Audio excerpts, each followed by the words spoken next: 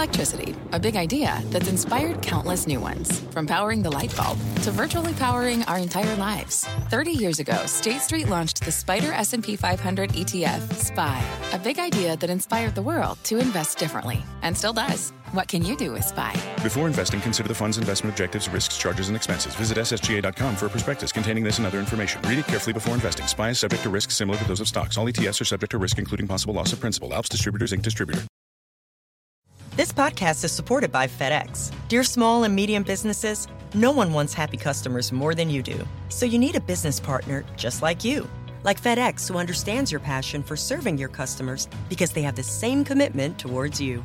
That's why FedEx offers you picture proof of delivery, packageless and paperless returns, as well as weekend home delivery to 98% of the U.S. on Saturday and 50% on Sunday. See the FedEx service guide for delivery information. What's more, FedEx Ground is faster to more locations than UPS Ground. Trust FedEx for timely deliveries. See what FedEx can do for your business. Absolutely, positively FedEx. My mission is simple. To make you money. I'm here to level the playing field for all investors. There's always a bull market somewhere, and I promise to help you find it. Mad Money starts now. Hey, I'm Cramer. Welcome to Mad Money. Welcome to Cramerica. Other people want to make friends. I'm just trying to make you some money. My job's not just to entertain, but also to teach and educate. So call me at 1-800-743-CBC or tweet me at Jim Cramer. You combine a good, not too hot, not too cold, non-farm payroll number from the Labor Department that had little wage inflation, throw in some blockbuster earnings, and voila. You get the kind of benign action that gives you multiple opportunities to make money. Dow inching up 23 points, S&P gaining 0.31%, NASDAQ falling 0.74%. Thank you, Apple. Yes, this was the biggest opportunity, Apple, with a stock that soared up $4.39 after an amazing quarter. Do you know that this thing now is an astronomical $891 billion market cap? And you know, I say own it, don't trade it. Could we get to $1 trillion? The company does well. But there are plenty of others, including the massive semiconductor pin action that comes from the iPhone having such great numbers, as well as some possible takeovers in the technology sector. At the same time, healthcare stabilizing. Even the darn big oil seemed ready to plow higher. Oil is going through $55. Something that came as a surprise because our oil companies tend to flood the market with new supply in the low 50s. But they can't overwhelm the demand this time. Will the benign backdrop continue next week? Well, I don't know, because you see, if there's one day where it's going to take a breather, it's going to be Monday. First, Qualcomm was up huge today, the semiconductor company, on expectations that it might catch a takeover bid from Uber Cramer fave Broadcom, symbol AVGO. It's the old Avago, and it might happen this very weekend. It seems like this quarrelsome semiconductor company, look, it's always locked in litigation over royalties, might finally catch a break. Deal makes sense. Broadcom's a tremendous acquirer and does a fantastic job of integrating new purchases, even though I don't think that Qualcomm wants to sell at all. But it's why Broadcom stock jumped more than $11 on the news that it might be buying Qualcomm. Isn't that odd? Well, let's just say if this deal does happen, it would give the red-hot semiconductor rally yet another leg. And if it doesn't, well, the whole smoking cohort could turn cold. Like I said, I'm worried about Monday. I'm worried that the earnings we're getting next week could be ice cold, too. Well, let's start off with CVS. That has become the poster child for what happens when Amazon even thinks about coming after you. The stock's already been pounded. Amazon's still a long way from actually selling prescription drugs. I know CVS wants to acquire an HMO, preferably Aetna, to become more of a total healthcare company and less of a bricks-and-mortar drugstore to be picked on and preyed by Amazon. Maybe they announce a deal on Monday simultaneously with their earnings. That makes sense.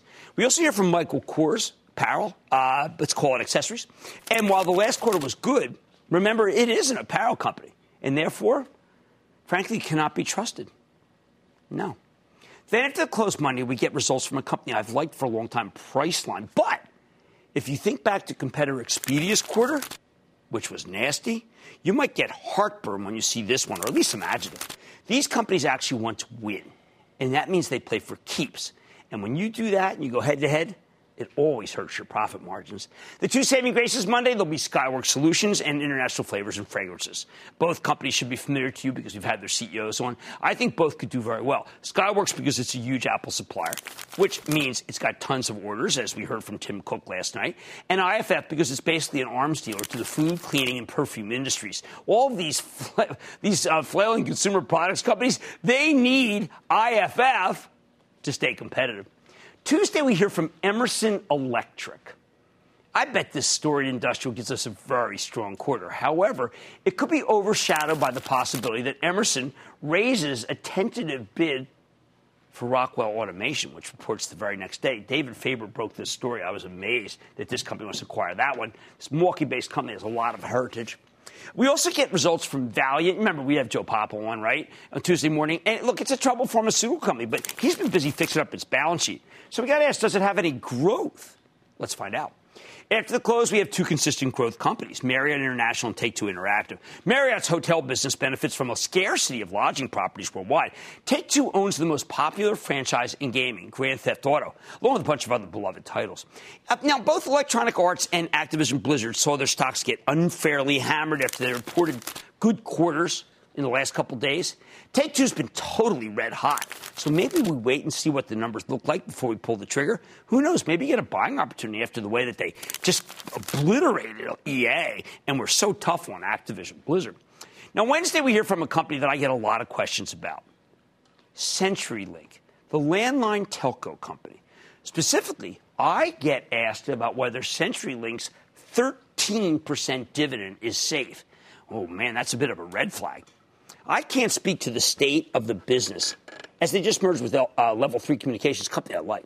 But the truth is, I'm always worried about any company with a 10% plus yield. That's usually a sign that there's a dividend cut coming. I'm calling that one problematic. Now, look at this. Speaking of problematic, Snap reports on Tuesday. Now, the wrap on Snap after last quarter's disappointment is that it's a little like Twitter, a company that may not be in charge of its own destiny and definitely isn't ready for prime time. Well, guess what? Twitter was ready when it reported this week and the stock shot up. I bet Snap will give it the old college try. I mean, didn't these guys just get out of college? And the street will rally around it. But all in all, I think you should just forget Snap and use the, let's say, juicy decline in the stock of Facebook. It sold off after an amazing quarter because it got hit with the ugly stick of higher expenses related to evicting the bad guys from its sites. Thursday, we hear from two retailers with not-so-hot stocks, Kohl's and Macy's. I shop at them all the time. What can I say? Kohl's is stuck in no man's land, having moved from a low of 35 to 42, but that's still a long way off of its 52-week high of $59, a little bit less than a year ago. Macy's, wow. What can I say? This storied retailer saw its stock hit a 52-week low just today, and its dividend now clocks in at 8%. While that's a lot less suspect than CenturyLink's dividend, there are tons of investors who are fleeing the stock because they don't believe this payout can be maintained. I don't know. We have to hear what CEO Jeff Gannett says, but I can't see why you'd have to cut it, barring a huge shortfall, though. After the close, another retailer that I love to shop at reports Nordstrom.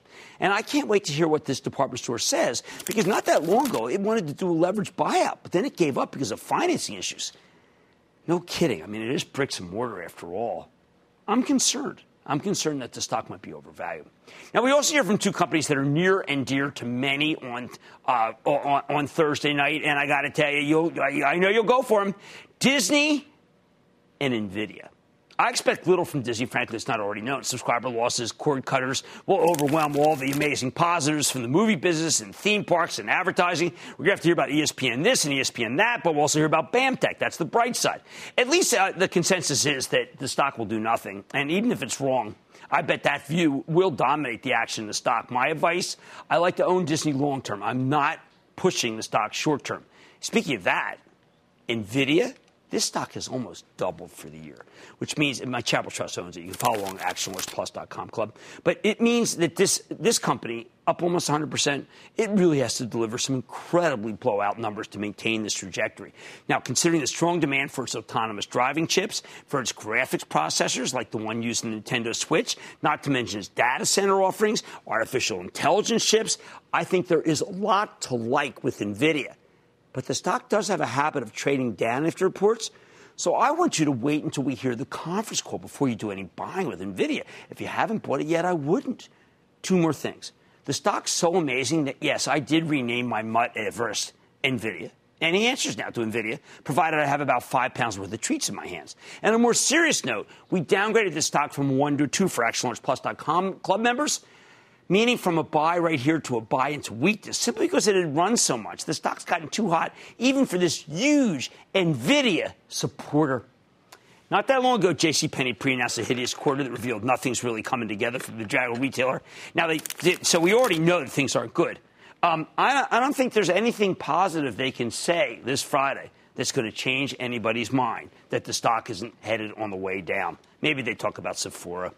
All right, so here's the bottom line. The flood of earnings continues next week, and that means it will be almost impossible for you to take everything in and make rational decisions. Even the best portfolio managers can't. My recommendation, during the cacophony of earnings season, don't make any snap judgments. Wait until you've heard the conference calls before you do anything, any trading. Like the people who bought Facebook up 4 and then had to see it go down. The people who sold Starbucks down 4 and had to watch it go up. I don't want you to be one of those. Oh, and by the way, keep owning the stock of Apple. Don't trade it.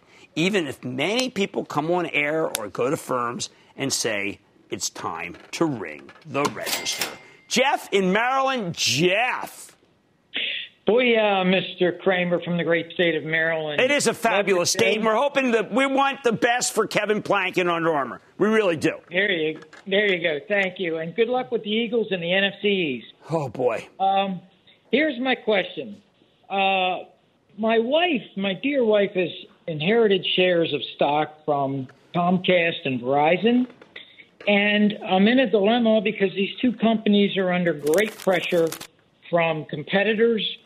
They suffer cable fatigue from its own customers and the changing lifestyles of millennials who don't go home and watch cable. No, I know. What's your take on these two stocks going forward? Okay, my Charitable Trust owns Comcast. I work for Comcast, and it's just a powerhouse. It had amazing numbers. It really did. Nobody seems to care, but it did have incredibly profitable, growing cash flow. Verizon, I've recommended it since I started this show. I'm not backing away. I think people who want income, it's good. It's fine, but you're absolutely right. Everything you said is true. The long knives are out for both stocks. All right, it was another busy week of earnings this week, and with the reports will come snap judgments, and you're not going to make them. You, on the other hand, are going to wait for the conference calls before you pull the trigger either way. Oh, and regarding Apple, nothing's changed. Don't trade it. Own it. Mad Money tonight. It's the key to making profits yours in this market, and it could help explain the moves in Starbucks and Activision Blizzard stock today. I'll reveal it just ahead. Then, are you mourning Selena Gomez and the Weeknd's breakup? Yeah, me too. But sometimes splitting up is the best thing to do. I'm eyeing Exalta to see how it's faring after a split from DuPont. And IDTI, our integrated device technology, supplies under-the-hood hardware for the devices we use in our everyday lives. Can the company continue to power up, or is this chipmaker in need of a reboot? I got exclusive with the CEO. So stick with Cramer. Don't miss a second of Mad Money. Follow @Jim Cramer on Twitter. Have a question? Tweet Cramer. #MadTweets. Send Jim an email to madmoney@cnbc.com or give us a call at 1-800-743-CNBC. Miss something? Head to madmoney.cnbc.com.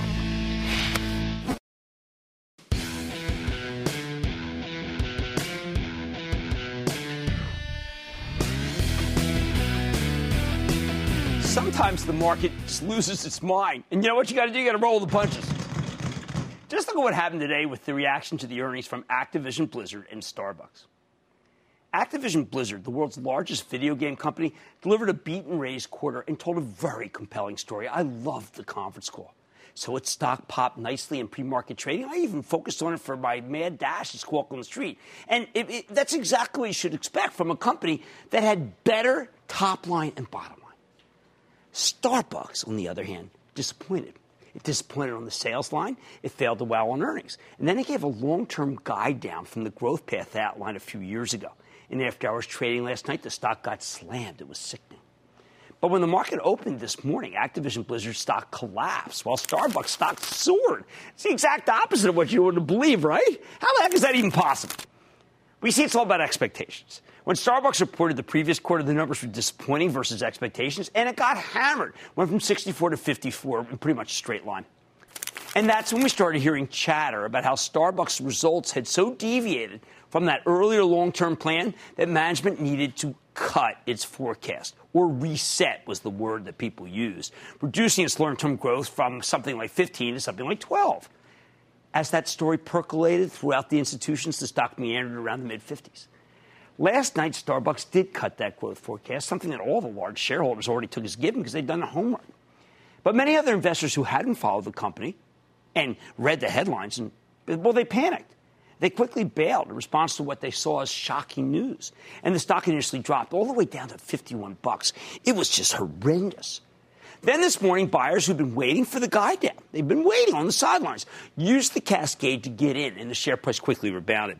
When we interviewed CEO Kevin Johnson on Squawk on the Street, the stock actually started roaring, all been closing up more than $1. And why not?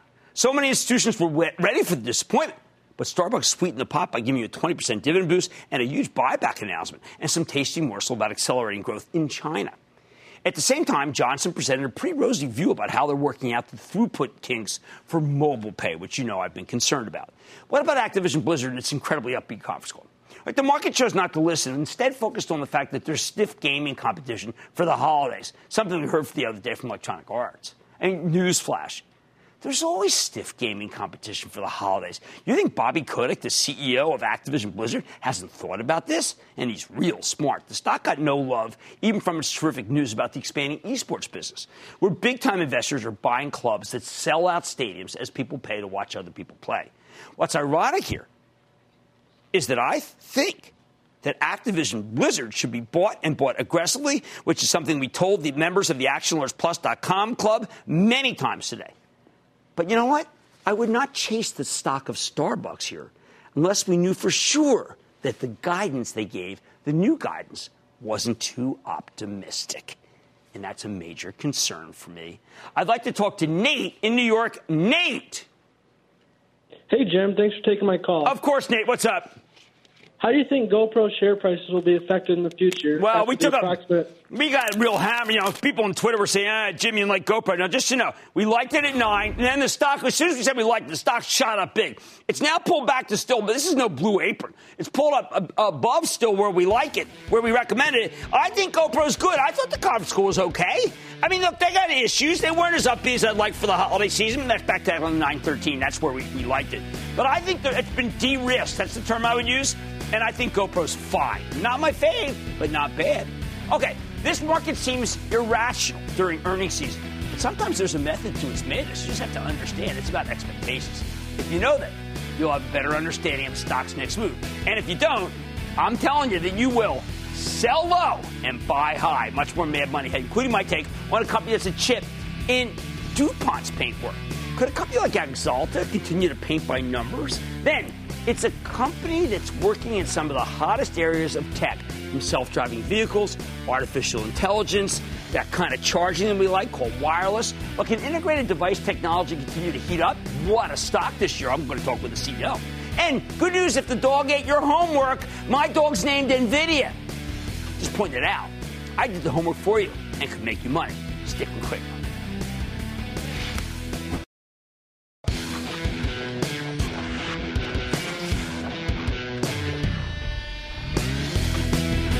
As regular viewers know, I am a big fan of breakups. They're a great way for large, complicated companies to unlock value. And the flip side of a breakup is a spin-off. The smaller companies that get split from their larger parents. Spin-offs can create tremendous value for the same reasons. They represent a part of the business that was underappreciated, underfocused on, and therefore undervalued. More important, spin-offs become juicy, bite-sized takeover targets for other companies who may have wanted to buy them for years, but just couldn't reach an agreement with the old parent company. Hey, we saw this happen with Axalta. That's the paint business that was spun off by DuPont a couple of years ago. While Axalta's been underperforming of late, that all changed last week when we learned that AkzoNobel wants to buy the whole company. Sure enough, Axalta's stock shot through the roof. More on that later. Now, look, not every spinoff is a success. I mean, it's just not that easy, right? But if you know what to look for, a good spinoff can often become a big winner. So let's talk about what works in a spinoff, what leads to an Axalta-type situation, and who could be the next Axalta. First, I want to give you some examples. Back at the end of 2013, Ingersoll Rand, IR, spun off its security business as Allegion. I always thought that name was just so amorphous, but ALLE worked. Think both mechanical locks and electronic security. This is a classic case of a large, overcomplicated company breaking off a smaller, more focused division so that it could focus on growing the business as an independent company. And that's why I pounded the table hard for you to buy Allegion back in March of 2016. In retrospect, the spin-off's been better for Ingersoll Rand than its old subsidiary. IR's up 47% since that segment. But even after getting hit with a big sell-off last week after it reported a disappointing quarter, well, the quarter was bad, Allegion's still up 29% since I recommended it, slightly outperforming the S&P. I wish I had told you to sell before the latest quarter, though, because a week ago, the thing was up 38%. Next up, we've got a real controversial one. Chemours, and that's spelled Chemours. It's a commodity chemical business that was spun off by DuPont in July of 2015. This was done by Ms. Coleman. Remember, they were trying to fight off the idea that they weren't bringing out enough value from Trident and Nelson Peltz, so they spun this one off. I recommended Chemours for speculation in March of 2016, both because its core titanium dioxide business, that's the stuff that makes, by the way, your toothpaste white, seemed to be turning around its big commodity business, and because management had gotten aggressive about cost cutting. My only regret is I didn't pound the table even harder. Since then, Chemours has vaulted from $7 to $55. That's a 647% gain. Monster, crushing the performance of the broader market and its old parent company. Then there's Fortive. Oh, God, I like this one. The industrial business that was spun off by Danaher, which my charitable trust owners can follow along at the ActionAlertsPlus.com club. In July of last year, as part of Danaher's efforts to focus on the fast-growing life sciences and diagnostics businesses, they spun this off. Now, I have to admit, I got this one totally backwards. Right after the breakup happened, I recommended Danaher. Told you that Fortive seemed too cyclical, too risky. Bad. Because in July of 2016, that made sense. But with the benefit of hindsight, that was clearly a boneheaded call. Global economy is now accelerating like crazy. You want a Fortive. And no kidding, stock's up 43% since the segment. Danaher, which had lots of problems with its dental division, is up just 14% since that period. Fortive was the higher risk, higher reward play. It really paid off, and I should have stuck to my knitting, even as I like Danaher very much right now. In October of last year, Johnson Controls split off its automotive seating business as Adient, A-D-I-E-N-T, another one of these amorphous things, I was enthusiastic about this one because Adient never really got the attention it deserves when it was buried within a much larger, unwieldy conglomerate. I figured the company would be able to take market share, especially in China, reignite its revenue growth. Sure enough, Adient's made you a killing. It's up 41% since I recommended it in January, crushing both Johnson Controls and the S&P 500 over the same period. And that's after Adient stock sold off hard yesterday, down 5%, when the company reported what many people thought was a disappointing quarter. Even as the company delivered a 10-cent earnings beat, I didn't see anything wrong with it. This might be the buying opportunity since, first one since Adient when we talked about it in August. In January, Honeywell spun off Advansix, and this is now A-D-V-A-N-S-I-X, like six. It's a maker of nylon 6 that's used in all sorts of plastic fibers, filaments, and films. At the time, I told you it was worth buying on a pullback, but this is a very cyclical business, and given the strength of the economy, the stock has caught fire. I wish I'd been more enthusiastic. I liked Honeywell. Advansix has more than doubled since that piece in January. Trouncing Honeywell, which has done really well, up 23%. But, the prize was Advansix. I didn't want to get behind it because I was worried about the economy. Last October, Air Products spun off its semiconductor-oriented electronic materials business as Versum. And that one I got real right. I pounded the table on this one mid-May as Versum made the specialty gases that are needed to manufacture microchips. Think of it as an unusual way to play the semi-space, which we know is red hot. Since then, Versum's given you a terrific 34% gain, crushing the S&P 500 and beating its parent. Of course, not every spinoff works immediately. Some of them are very successful, which is why I love breakups so much. But not every spinoff is considered a win. But let's go back to that Axalta. It's an unusual transaction. The Carlyle Group, a private equity titan, bought DuPont's performance coatings business in 2012 and then took it public as Axalta Coatings 2 years later. The deal was initially a big success, but after surging into the middle of 2015, the stock gave up the bulk of its gains. Axalta sales they started to decline. Sell. The other problem, Carlyle, look, these guys are, what can I say? They buy the company and they got to get liquid. They have to show their investors that they're making money. So they've actively selling the majority stake in the company. That put a lot of pressure on the stock of Axalta. Things turned around for Axalta after the election a year ago, though. But then the stock kind of meandered about. In April, they benefited from the Sherwin-Williams-Valspar merger. Valspar had to sell its North American industrial coatings business to seal the deal, and Axalta snapped it up for a song. I mean, that's, remember, like when Constellation Brands was able to get Modelo and Corona because Anheuser-Busch wanted to do a deal. The government makes you spin off things. And that's why I told you to buy the stock back on April 20th. But it didn't do much. In fact, Axalta got slammed ever since it reported a disappointing quarter in August. It looked like a loser, especially when the company reported another subpar quarter last week. And I was thinking, uh-oh, man, did I screw up? However, the very next day, we learned that AkzoNobel, the gigantic European chemical company, had approached Axalta about a merger. Stock immediately spiked 22% on the news, only finishing the day up 17%. Which brings me again to the other reason I love spinoffs. They can make very attractive takeover targets. Oftentimes, a big conglomerate will resist selling off one of its divisions to a competitor. But split that division off as a separate company, give its own board of directors and its own shareholders, and suddenly they become a lot more amenable to a takeover. And look, we've seen many examples of this. Baxter spun off its drug division as Boxalta, one that I liked very much. That was acquired by Shire for a nice premium. Valero spun off its chain of gas stations and convenience stores as CST Brands, another one we really liked. It became the subject of a bidding war between the parent of Circle K and the parent of 7-Eleven. I recommended it at 38, gave you a quick 27% gain. So where can you find the next attractive spin-offs? Because what does it do to just talk historically? Now, we know Honeywell. Honeywell wants to split off its car parts business and its home systems business as two separate companies. Call me intrigued. Dow DuPont, which my Charitable Trust owns, is going to break itself up into three smaller companies. Could be a little bit delayed. That's why people have been selling off the stock. I think it's an opportunity. Ed Breen, ultimate breakup artist. Remember what he did with Tyco. He's at the helm. I'm a huge fan. He's from the town next to me in Philadelphia. And finally, I watch out for a potential spinoff of FMC Corp's lithium division, which has been red hot lately. And you know what lithium goes into? Yes, electric batteries. It's a must play. Here's the bottom line. Spinoffs can be very lucrative, even when they don't seem to be working. You can win anyway, maybe from a takeover if the stock just sits here like we saw in Axalta. We will keep monitoring these stocks for you. That's who we work for. And after considering how well they've done, we're going to profile all of the major ones going forward so you can make up your own mind about whether they're great opportunities. John in Ohio. John. Hello, Mr. Cramer. I've owned Philip Morris for about 30 years prior to the spinoff, and I still own both Philip Morris and Altria. I took some off the table as you direct, but I would like to know if I should hold, sell, or buy the rest, especially with the forthcoming of ICOS. It's difficult because I don't like to recommend the tobacco companies, but the answer is I like them both. They're prudently run. They've been big money makers. And Philip Morris in particular has come down. I think they're really, really good. So I bless them as stocks as much as I hate them as companies. All right, sometimes breaking up is great to do. Look for the next Axalta. Keep a close eye on what Honeywell's up to. Dow DuPont's going to give you some opportunities. And FMC's potential spinoff of its lithium division could be a great opportunity. Much more Mad Money ahead, including my exclusive with the CEO of a red-hot semi-integrated device technology. Company works with some of the hottest names in tech, and the stock's up over 30% year to date. Can it keep climbing? Then, a speculative stock that's rocketed over 160% year to date, I'll reveal the name and tell you if it's worth owning when I turn in tonight's homework.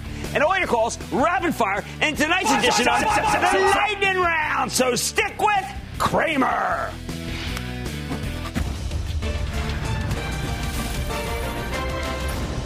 Monday, kick off the trading day with Squawk on the Street. Live from Post 9 at the NYSE. I just palled you. Yeah, you did pal me. All right. Right back at you, buddy. All right, Chief. Sport over here is not really getting it.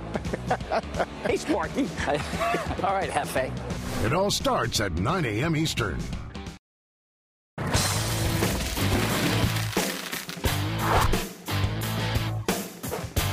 Semiconductor space is on fire, and that strength extends to nearly every corner of the group. Take integrated device technology. That's IDTI. It's a maker of low-power, high-performance chips for a whole bunch of niche markets. They're the number one player in clock timing. They make switches in wireless base stations, radio frequency chips, memory interface components, and power management products where they also make the chips used for wireless charging for smartphones. Samsung, very big client. When IDTI reported on Monday, the company delivered a robust quarter, a 1-cent earnings beat off a 34-cent basis, higher than expected revenue. So that's what we care about, up 11% year over year. In particular, the company's auto and industrial business growing like crazy. It's up more than 30%. So we got to ask, can this stock keep flying? Let's check in with Greg Waters. He's the president and CEO of Integrated Device Technology. Find out more about his quarter and where the company's headed. Mr. Waters, welcome back to Mad Money. Hey, thank you, Jim. Thanks for having us back. All right, Greg, we're trying to figure it out. You had unbelievable growth in 2014 and 2015. Last year, not so good. This quarter was amazing. So give me where it's coming from. Where's all this business coming from? We just entered the next chapter of growth for the company. Like you said, we grew the company just under 20% in 2014, also 2015. Got some innovative leadership products to market, like that wireless power technology that you'd mentioned. But one of the things we felt is that we wanted to add another leg of growth. And in 2016, we had acquired and invested our way into this automotive segment that you had mentioned. And yes, to get that going last year was not a remarkable growth year for us. Now, where we're at right now is that business is on fire. We're bringing out new devices like all sorts of smart sensors for automobiles. We'll introduce devices in early next year that take these complex safety avoidance, automatic driving, autonomous driving type devices and reduce that to a set of chips that'll fit in the palm of your hand. You'll see seat belts and other types of things in the future of cars that measure your vital signs as you drive. So we think this segment has legs. Oh, yeah. I think the imagination for what's going to come to cars and transportation in general is just starting, and we have just entered that as another leg to the growth stool. Well, let's talk about this LiDAR technology. We know that's kind of the radar for cars. It is so expensive. Now, you mentioned being able to put it in a smaller, more sophisticated system, but on the conference call, you talk about also that right now you can actually make this stuff dramatically cheaper. It won't make the car too expensive for people to buy. Yeah, enter the semiconductor industry. If you look at a lot of the things you see in cars or transportation in general, they're like electromechanical systems, and those are big, they're kind of ugly, and also very expensive. Those things cost just south of $10,000 per copy, so they're never going to make it into the high-volume transportation. Right. We are working on a set of devices that will take, for instance, what's called this LiDAR technology. Think of it as kind of an optical radar, and reduce that to a cost point that to an automobile manufacturer will cost between $100 and $200. And at that cost point, this stuff goes everywhere, not just cars. Think about this in drones. Think about it in tractors, in farm equipment. Think about it in your lawnmower on this. So these changes that are coming, this is the type of the stuff that the semiconductor industry is very good at, and we're proud to be at the lead of that. All right, when you are the leader in wireless power, wireless charging, how fast one day will we be able to charge our phones? Right now, if you look at one of the innovations, why we have become so prominent in a leadership position in wireless power, we lead the industry in wireless rapid charging. So if you take a look at the wireless charging experience, like on the phone I carry, it very much is close to the best-in-class wired rapid charging. So that's a real game changer for our technology in the adoption. And given that the big players now have pretty much all endorsed wireless power recently and for the first time, Jim, this stuff is going everywhere. I mean, you and I talked about this 2 years ago when it was very much at its infancy. You're going to see this in cars. You're going to see this in appliances. You're going to certainly see it in the predominance of the world's smartphones and tablets on this. But we just picked up on what we think next calendar year will be the next big leg up for wireless power technology. Now, you actually talk about having sensors for senses, that you're kind of creating what a human being can do with chips. We think sensors is one of the great next growth markets, and we have doubled down, and it is our intention to become a market leader in what we call environmental sensing technology. And that's exactly like what you said. Think about sensors that can duplicate the human five senses, light, touch, feel, position, even gas sensing, sensing like what your nose would sense. And we are now delivering all of these new senses. You know, think about a gas sensor in your car that can do a breath test. Think about environmental sensors that can adapt to the quality of light and basically mimic the five senses. But these things are going to go everywhere, and in fact are. You're going to see these in robots. You're going to see them in smart home appliances. We introduced or announced a sensor just a couple of weeks ago that can literally see through walls. So if you've got a person in a house and you want to know where they are, or at least know that a person is in the house, these sensors are available now from our company. They will largely fit on like your pinky fingernail. And what's exciting to us, Jim, is that not only gives us more to sell to the traditional customers that we have, but this is a whole different ballgame in terms of the customer set and the people that are coming to us. And especially look for these things in a lot of good, cool and very innovative biomed and biotech new products. Well, I got to tell you, Greg, you make it very exciting. I remember when we first talked about wireless charging, you said it was going to happen. I didn't think it could. I've now been seeing it. Your company's a remarkable innovator. Congratulations on everything you've done. That's Greg Waters, President and CEO of Integrated Device Technology, delivering on all the things he said he was going to deliver a couple of years ago. Mad Money's back after the break.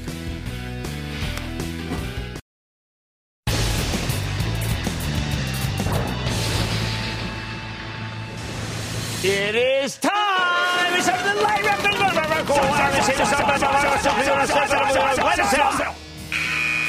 And then the lightning round is over. Are you ready, Ski Daddy? Time for the lightning round. We'll start with Samantha in New York. Samantha. Hi, Jim.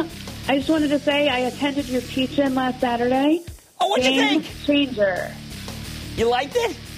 Oh, my God, game changer. I'm a millennial. Oh, you're very sweet. Yeah, we took a lot of time on that one. I'm glad you liked it. Thank you. So my question is related to emerging markets. I'm looking at an airline in Brazil right now called GOL Airlines. The stock ticker is GOL. Samantha, it's up 193%. So, at the street teaching, I would probably say it's up too much. You have to wait for a pullback on that one. We can't chase that. We know that it's just not disciplined enough. I gotta be honest about it. But thank you for the kind comments. Mickey in Illinois. Mickey. My stock is Park Hotels. Yeah, I looked at Park Hotels and I liked it. I thought it was good, and I like the yield. And to me, I should be profiling a stock like that with a more than 5% yield. Let's go to Ehab in California. Ehab. Hey Jim, thanks for taking my call. Of course. My son Michael and I wanted to check on GameStop since it's about 50% off a 2-year high. I am concerned about GameStop. I have to tell you, if they're going to sell EA down and they're going to sell, Activision, Blizzard down, and like it's going to be a very digital Christmas and at this holiday season. To me, that means that's bad for GameStop. So I'm going to have to say, don't buy. Let's go to Ed, New York. Ed. Booyah! Good evening, Jim Cramer. Well played. How can I help? Arena Pharmaceutical, AU. Yeah, we just did that. We thought it was kind of because immunosuppressive. We kind of like it. We like it. But remember, really risky and long-term. And that, ladies and gentlemen, the conclusion of the Lightning Round. The Lightning Round is sponsored by TD Ameritrade.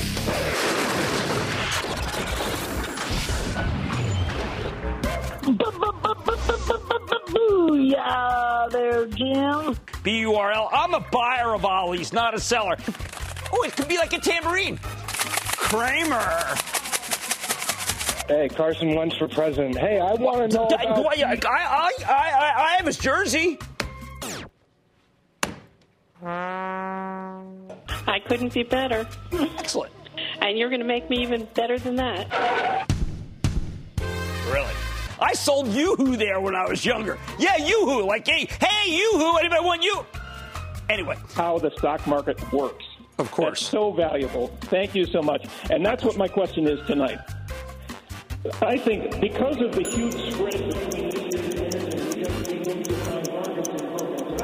as opposed to broken company. I think most of the broken stocks are going to be in retail, and I don't trust them because of Amazon. Second level of broken stocks will be companies that are in restaurants.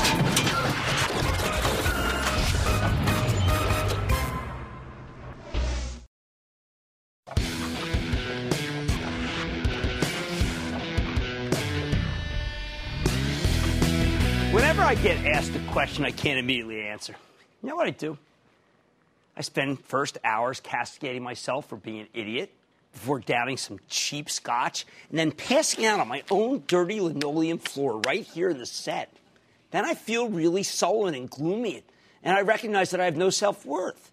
And then after I come to, I do the homework, and I circle back to you, and I give you the reasoned response that you deserve. After all, I mean, this is the most interactive show on TV ever. Does anyone ever talk to anybody else other than like on QVC? Or do they talk to people now? I don't know. I don't get to see it as much as I'd like. With the possible exception of that poor guy, the poor guy on C-SPAN who has to sit there and keep a straight face while people call him with their bizarre political opinions. I mean, thankfully, this is a show about stocks. I'm allowed to stick an apple in my head, for heaven's sake, and mug for the cameras. Hey, people, you know what? Of all the things I've ever done on this show, the people were most fascinated at the Apple balance last night. I mean, get me a bow and arrow. We'll put one right through this. With that in mind, let's catch up with some homework. On October 6th, Tom in Arizona wanted to know my opinion on Mankind. That's that tiny drug company that trades under the symbol MNKD. Not mankind, as in the human race, or to serve man, which is an excellent cookbook. I've got to tell you, I'm very disappointed in the stock of Mankind. Here's a company that spent years developing an insulin inhaler for people with diabetes. We were always skeptical. When the show first went on the air in 2005, I got questions about these guys constantly. But it took until 2014 for their inhaler, Afrezza, to finally get FDA approval. Normally, when a speculative drug or a biotech stock finally gets approval for the big therapy they've spent more than a decade developing, it's good news, like Regeneron, okay? But this company just couldn't live up to the hype. Once again, Mankind's reach exceeded its grasp. What went wrong? First of all, the sales have been very weak, very weak. In the company's latest quarter, Afrezza generated just $1.5 million in sales. That was a 29% increase year over year. Doctors don't like to take chances with diabetes patients, so they've been sticking with the old tried-and-true prescribing patterns for insulin. They don't want to. Ain't broke, don't fix, okay? Make matters worse, late last year, Sanofi terminated their partnership with Mankind. I mean, that was devastating. It meant that Mankind had to start providing their own sales force to sell the inhaler. And look, this company isn't exactly flush. It's got more than $40 million in cash on the balance sheet, but it's $115 million in long-term debt and $59 million in short-term debt. I don't regard that as encouraging at all. But hey, nobody ever went broke underestimating Mankind's intelligence.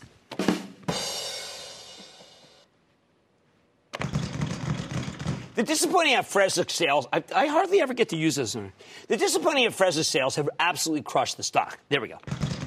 In the middle of 2014, around the time Afrezza got approved by the FDA, do you know that this stock was trading in the mid-50s?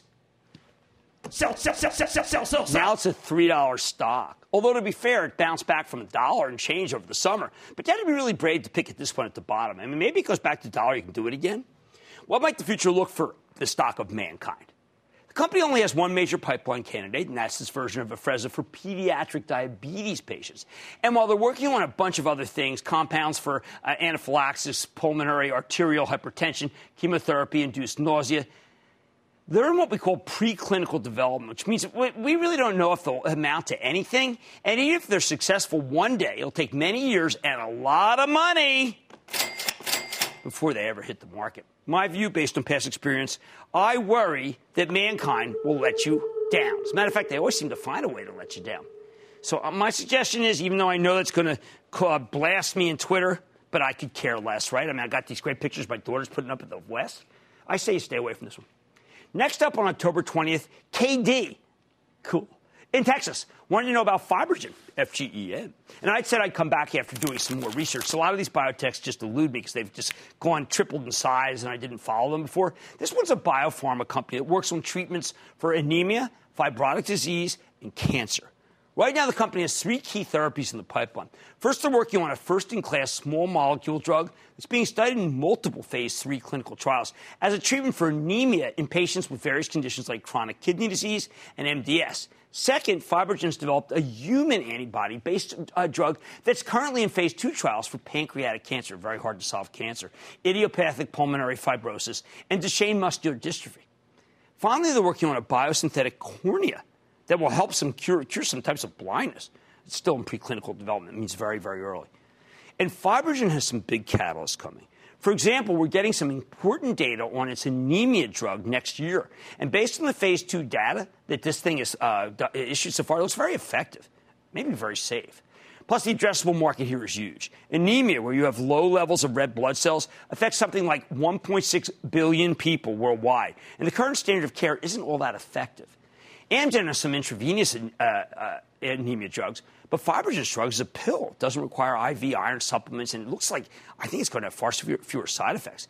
I think it's going to be a very big deal once it gets regulatory approval. So where do I come down? All right, well, look, it sounds fabulous, right? But let me give you the reservation. The stock has rallied 161% year to date. So I am not early to the story, and I hate to chase. So as much as I like the story, I recommend you wait for a pullback before pulling the trigger. But Fibrogen, definitely best in show. I could see a younger person buying some and then maybe buying some more. I say stick with Cramer.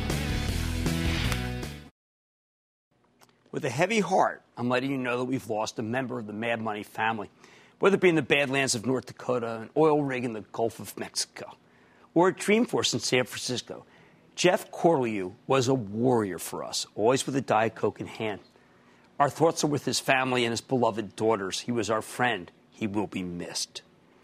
We had a good week. What can I say? A lot of it was Apple. I want you to do one thing with Apple. I want you to own it. I don't want you to trade it. If you haven't bought it yet, wait for it to come down. I'd like to say there's always a bull market somewhere, and I promise I'll try to find it just for you right here on Mad Money. I'm Jim Cramer, and I'll see you Monday. This podcast is supported by FedEx. Dear small and medium businesses, no one wants happy customers more than you do. So you need a business partner just like you. Like FedEx, who understands your passion for serving your customers because they have the same commitment towards you. That's why FedEx offers you picture proof of delivery, packageless and paperless returns, as well as weekend home delivery to 98% of the U.S. on Saturday and 50% on Sunday. See the FedEx service guide for delivery information. What's more, FedEx Ground is faster to more locations than UPS Ground. Trust FedEx for timely deliveries. See what FedEx can do for your business. Absolutely, positively FedEx.